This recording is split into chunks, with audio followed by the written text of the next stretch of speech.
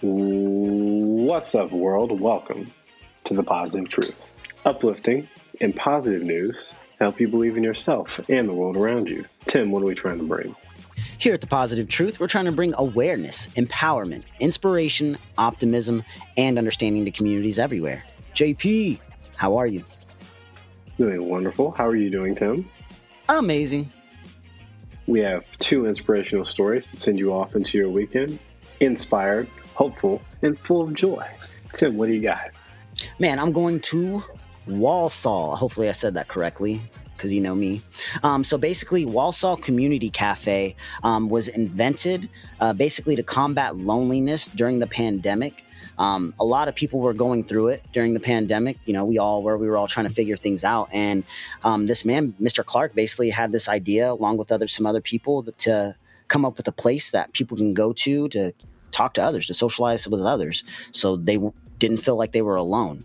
And what ended up happening at this community center, it recently got broken into. On August 7th, some people broke in there. They took the register. They took a camera. Basically, Mr. Clark walked in, saw them, followed them into an alley, and they basically had the register in their hand, and they smashed register on the ground. And the irony to it all is they basically didn't get anything but that camera, and most of the money fell out of the register whenever they slammed it onto the ground. So it really didn't do too much, damage to the store or anything like that. But then 5 days later, another burglary happened. This time they ended up causing a little bit of damage. Basically, they were trying to break in through the cellar.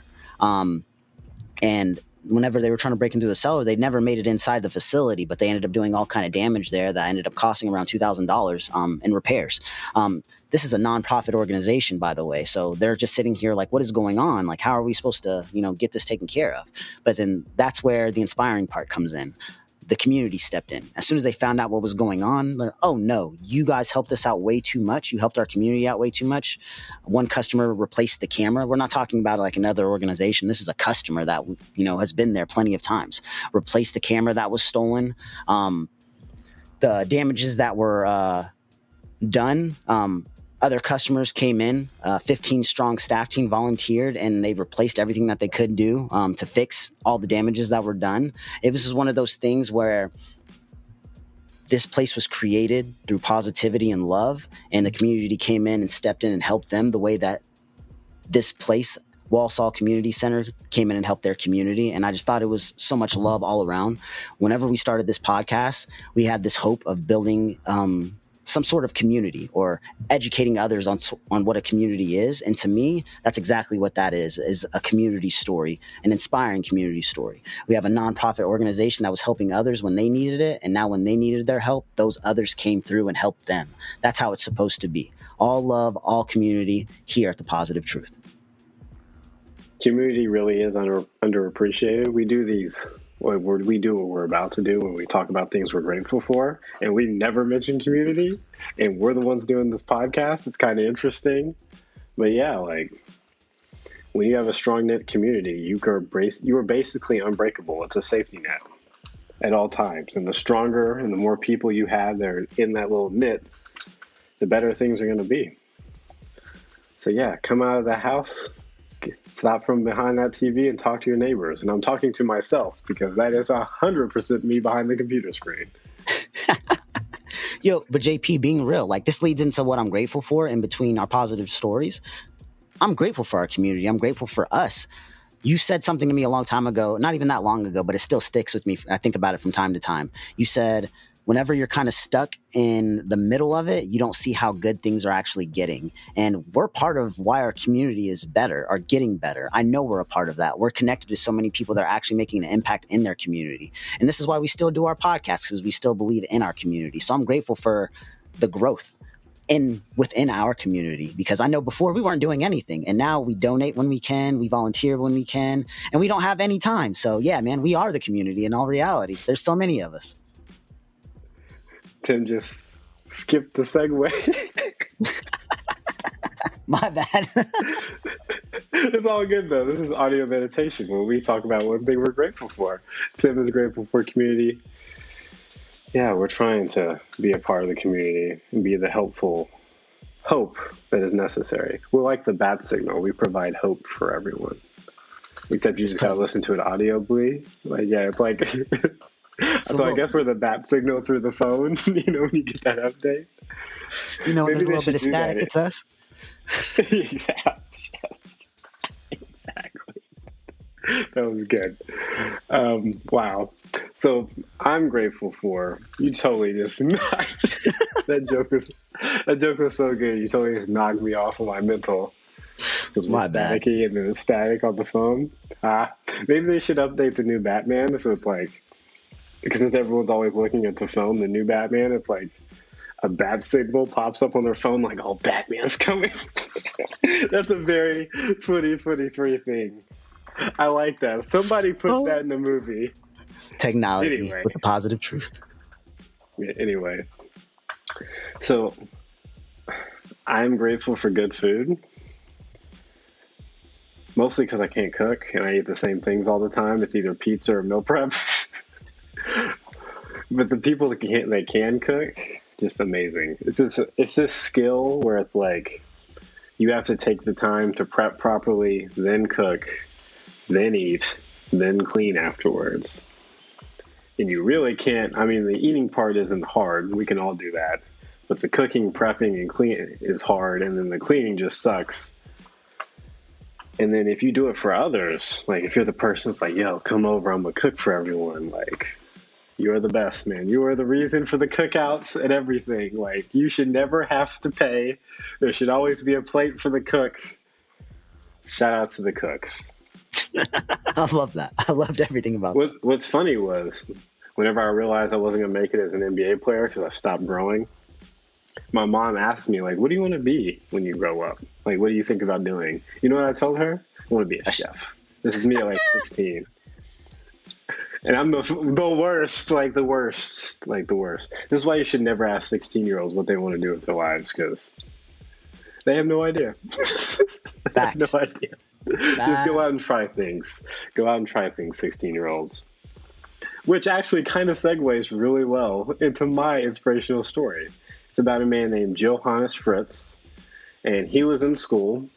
He was a biologist, all that fun stuff. He liked working with animals, and he got a job at a research center, and he was working there. He was pursuing his PhD, and the PhD, when he was working there, was working with free-living animals, and he was like, man, this is what I dreamed about as a kid, but I want to work with, like, lions, tigers, bears, all that fun stuff. Oh, my. He saw an ibises. There you go. Nice, Tim.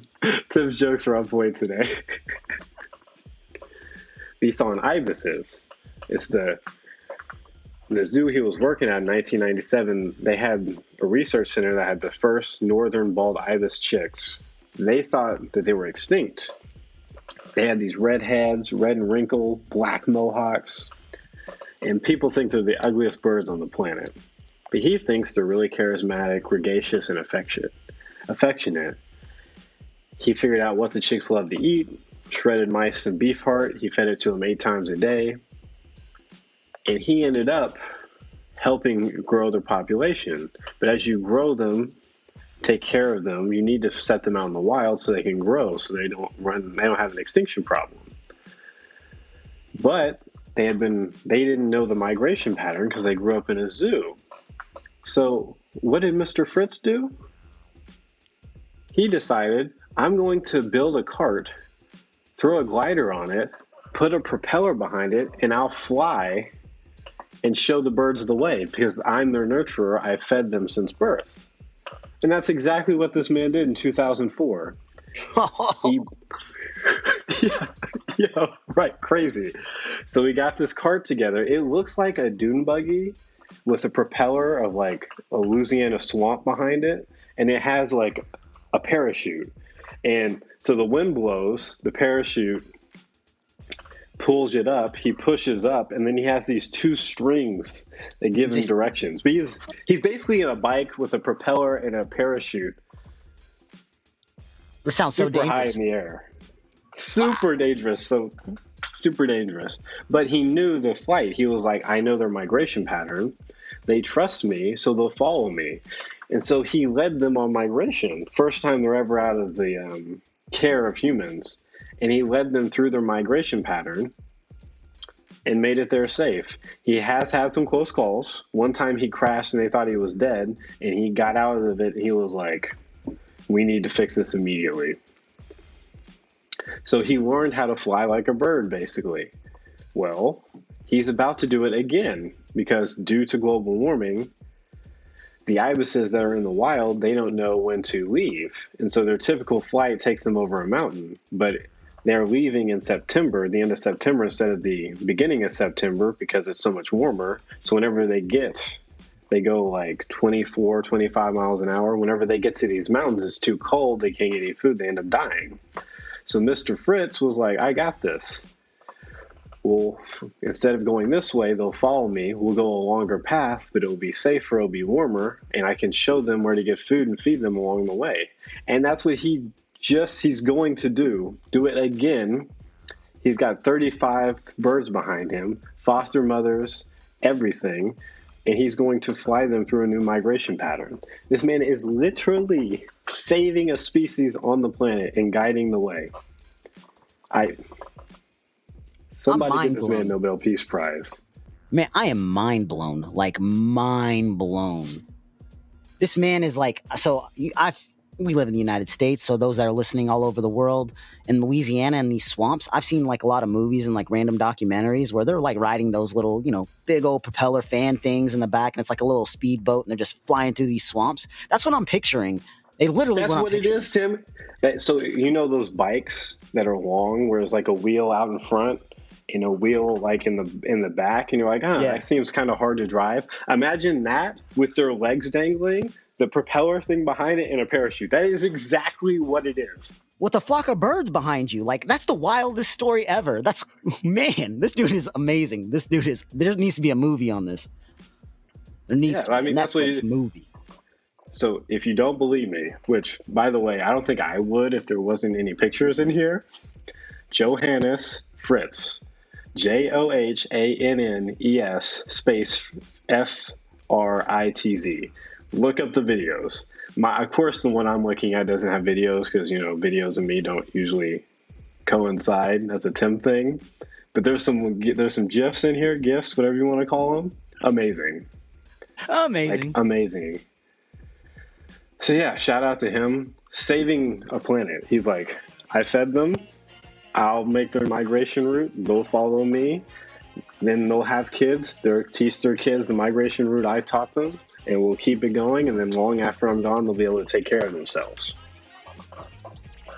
What are we doing with our lives, Tim? This man's literally saving a species. Hey, we're highlighting people like him so he can have a platform. That's what we're doing with our lives. Shout out to Joe. How you say his name? Jonah? Oh, man. Please don't put me on the spot like that. Shout out to him. Yeah. Johannes Fritz. So, yeah, that's my inspirational story for the week. Do you have a quote before we get out of here, Tim? Absolutely. Believe in yourself and all that you are. Know there's something inside you that is greater than any obstacle. Quotes by Tim. We are out of here. We appreciate everyone. Stay positive.